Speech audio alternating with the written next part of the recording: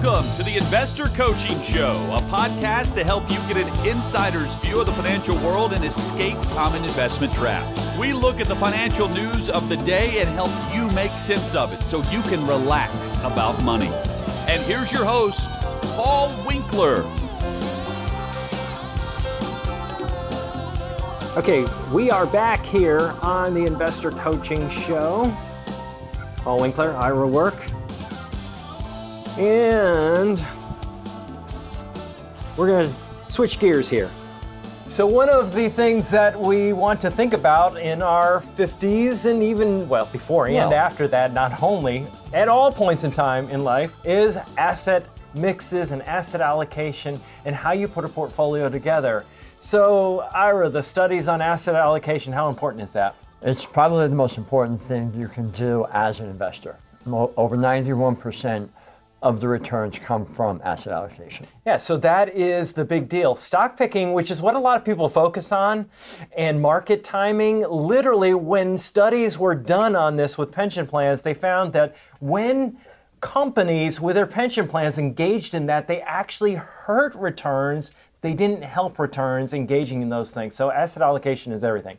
So first decision that an investor makes, and let's talk a little bit about the efficient frontier and just what that is, how it works, and why that's important, and how we use it in the investing process as we age. And there you go, tee it up. Well, the efficient frontier was actually created by Dr. Harry Markowitz back in 1952. So we have, 70 years of data of history and some to prove that it really does work. And what the efficient frontier does is it shows different allocations, stocks and fixed income, and how they're combined, and how you can actually get a maximized return for the amount of risk you're willing to take. So that was the idea, is how do we maximize expected return for a given level of risk? That was really the thing. And they almost didn't give him his doctorate when he was doing his dissertation because they thought it was so weird. Yeah, and the biggest problem that most investors have is the first thing they try to do is maximize their return, but they don't realize in many cases they're taking more risk than the return that they're actually receiving. Yeah, and hence we look at risk-adjusted returns, and that's a really important thing. And that's what he was doing. He says, hey, look, I think we can put the portfolio together to maximize expected return while minimizing the volatility as measured by standard deviation, how big the hills and the valleys are, by putting things together that have low correlations with each other. That was the key. Right. Low correlation relationships where they're not moving together in tandem. If I have two people that have the same opinion on everything, one of them isn't needed. If we have two assets that are basically moving in tandem, one of them isn't needed. That was his premise. So where do we see the most dissimilar price movement? The most dissimilar price movement will be stocks and cash. In fixed income, absolutely. Or stocks and very, very short term, like treasury bills, treasury notes. Anything probably less than 5 years, we'll see the most dissimilar price movements. Yeah, and that's where you get negative correlation, slight negative correlation with those asset categories.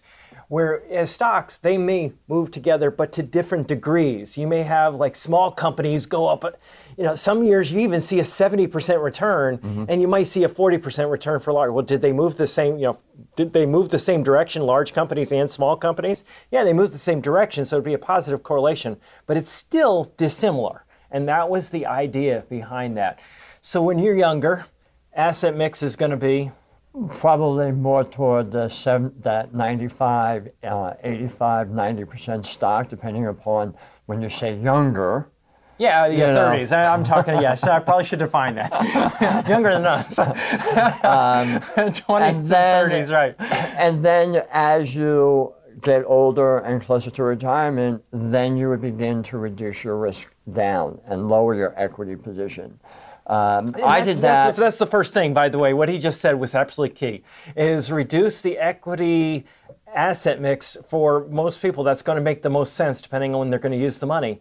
But then what happens is you start to add more fixed income, more bonds, because you can't take as much of the ups and downs. Right. But you still need protection against inflation. That's why we still own equities all the way into retirement. Absolutely. And you have to own equities into retirement because equities are the area of investing that will actually long-term outproduce inflation. And if you're taking income from your portfolio, you're going to be selling both your fixed income and your equities, so that you need the equity growth to stay ahead of inflation. And the reason that equities have historically outpaced inflation, as I was talking about, is because what's inflation? Prices going up. Who's raising prices? Companies. You own the entities raising prices. When we own fixed income investments, they basically pay us back what we gave them. Now, if inflation has eroded the value of our currency, there's where you've got problems. And ironically, a lot of times when people are worried about the dollar, what do? They go to things that actually don't protect them against inflation. So that is really, really key to understand. So what we do is sometimes what we'll do is in your 50s, you may get to the point where you're going, okay, when am I going to retire? And let's say that period in time when I'm going to start to take in, that's the question I ask, is when are you going to start to take an income? That's what's key. When I'm looking at starting to take an income, that's when I want to get somewhere in the neighborhood. Studies vary on how much, but typically there's a range. No less than about 50% stocks, and then some studies go up to 75% stocks is the right asset mix for how much to have in stocks when you take an income. Now, what happens is, why would I have such a range? Well, it may depend on how much income you're going to take, how dependent on your portfolio you are, how much flexibility you have. Do I absolutely have to have the same income each year, or can that vary a little bit? So talk about, Ira, the process of going, let's say that I'm in that mode where I'm still in accumulation phase. And let's say I have 75% stocks, and then I want to get to, let's say, 60% stocks to take an income. How do we transition from our 50s to when we're going to physically take the income? Well, I'll use myself as an example. I have always been in, my career, which will be 40 years in March. Been around a while. I was always in a 95% stock portfolio. Sure. So I had a number that I have in mind that I would like to have at the age of 70. So let's just use an example of $1 million. Sure. So that portfolio has a risk of dropping 94% based on standard deviation in any single given year. Yeah, with a 90, it's very, very, very rare. Look back at the Great Depression. People hear that and hear what he's saying and go, well, that's crazy. Right. Because you did have a drop in the value of large U.S. stocks of 80%, about 90% for small companies in that particular year. So you can't deal with that much volatility. Now, it'd be a very rare instance in history, but recognizing that could happen, what happens if I know how much volatility I could have, and if that volatility comes through, I'm not freaked out about it. But if I don't realize it can happen, that's when I panic, I sell, and then the market, during the Depression came back, and a lot of people missed it because they didn't realize it could go down that much. So the point being, you don't want to be all stocks. So if you're 95% stocks and you're getting ready to retire, or you're very, very heavy, that could be a big problem. 60-40 might be, 60% stocks, 40% bonds might be a target. So we're going to use that as an example. Right. Okay, we're going to take a quick break right here. I'm Paul Winkler. He's Ira Work. This is the Investor Coaching Show on SuperTalk 99.7 WTN. Thanks for tuning in to the Investor Coaching Podcast. Now, you may be one of these people that's been listening and realizing, wow, investing, there's a lot more to it than meets the eye, and financial planning, tax laws constantly changing, and recognizing that maybe you might need some help in this area, but you don't want just anybody to help you out. So we have 10 offices in the Middle Tennessee area, and everything that we do is fee only. We align our interests with your interests. So you can get an initial 15-minute phone call with any one of our offices just by going to paulwinkler.com/call. That's it. Every one of the offices is run by somebody with 20 plus years experience. They're all degreed planners. They all have academic backgrounds in investing, and you can get the help that you need. So if you want to set up a complimentary phone consultation, just go to paulwinkler.com/call. And we look forward to seeing you soon. All right, this is the Investor Coaching Show. Paul Winkler, Ira Work, talking about asset allocation. So let's just continue that. So how do we move? Let's say we've got a 10-year period. We're at 75% stocks now, and we need to be at 60. How do we make that transition from here? Do we do it all in one fell swoop, or how do we do it? No, what we're doing is we're slowly moving our portfolio like 2% a year out of stocks into fixed income. And then as the markets are moving up and down, if in equities or stocks actually have a rise, we may end up moving 3% or 4% the following year. So we're slowly adjusting this out of stocks into fixed income. So it is what we call a frontier adjustment. So little by little, what we found in the research was that when you made that adjustment slowly, that you could maximize expected return while reducing that volatility as we needed to reduce it. So you physically get to retirement and you're at that target. Now you may have different portfolios. You might have Roths, you might have non-qualified accounts, which are taxable accounts, you may have IRAs. And do you always have them all at the same asset mix? It depends. You may. It depends. You may not. That was pretty diplomatic, wasn't it? Well, it all depends on when you're true. doing the planning, how are you going to use the money? Yeah. I have some clients that they just have their Roth IRAs, which they have no intention of using. Very, very more aggressive. With a higher stock portfolio, because their feeling is we just want to allow this money to grow and leave it as the inheritance so our kids get tax-free income. Other clients will have a lower percentage because they want to be able to take money out of all of their portfolios so that they can control taxes more. So they have their, let's say, joint or individual accounts, which are non-retirement. Money comes out with capital gains. Then there's their IRA or their 401k, which money will come out taxable with required minimum distributions.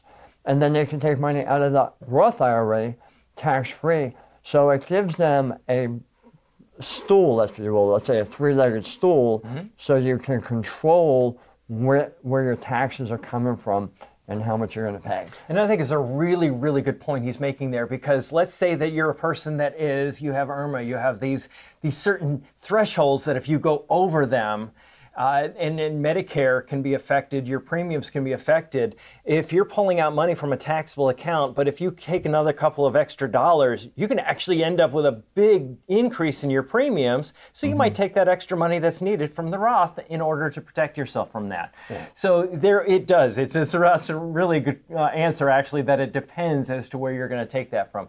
So asset mix, and then once you get to that retirement, when you're actually physically taking that income, there was an old rule, and just one of my little pet peeves, there was an old rule, and rules of thumb can sometimes be really, really bad. Take 100 minus your age. Remember that one? Or 120. Or 120. Right. I've seen that one before, too. Minus your age, and that tells you how much you're supposed to have in stocks. Right. The problem, or in bonds, actually. Yeah. But, So the problem with all of those rules. Yeah, in stocks. I said that right the first time. Right. So, there you go. Yeah, the problem with all of those rules is it's an oversimplification of a way for advisors to explain something that is actually a little bit more complicated, and they don't want to take the time to actually educate their clients. And they may not know it, quite frankly, themselves, because I've true. seen a lot of where they just don't realize. Because if let's use that example just for you, so you see what I'm talking about here. Remember I said earlier, having at least 50% of the portfolio in equities is what they found when you're taking an income. Well, if let's say you're using that rule, 100 minus your age, 100 minus, and you're 75 years old, that would tell you to only have 25% in stocks, which is lower than what the studies actually indicated was a good protector. Now, there are new studies that actually show that some people, it actually can make sense to increase your equity holdings as you get older because your time horizon is shorter. So, recognize that, rules of thumb are great and everything for explaining things, but they can be really bad in practice, and you want to get that. Well, I think one of the great examples of where a rule of thumb is really bad to just count on is the rule of 72. All right. How much of a return does it take for your money to That's a really double? good example, yes. So when we think about the S&P 500... So explaining rule of 7 for those that don't know what it is. Rule of 70 is what it is. Okay. So when we talk about the S&P 500 with a historical return of, let's just say, 9%, if you take 72 and divide it by 9%, it will take 8 years for your money to double. So when we look at, or if you know that you want your money to double in 6 years, you would divide 6, a number of years, into 72, and you need to get a 12% rate of return. Well, it's a great rule if you're talking about a fixed income investment. Or just to understand the issue of compounding, right? Right. But it works really great with a fixed income investment because you can have the same, a 7, a 7, a 7, a 7, percent, and for 9 years, or let's say for 8 years, and then you have like a 12% rate of return, but then you have a 20% drop, and it averaged out for 7% for that 10-year period. But you haven't quite doubled your money because that 10% drop is on the highest amount at that end, which can end up bringing it down below your money doubling, but you still got a 7% rate of return. So investors often wonder, well, I have an 8% rate of return. Why didn't my money double over the last 9 years? Well, because the stock market isn't linear. That's right. It goes up and down in different amounts.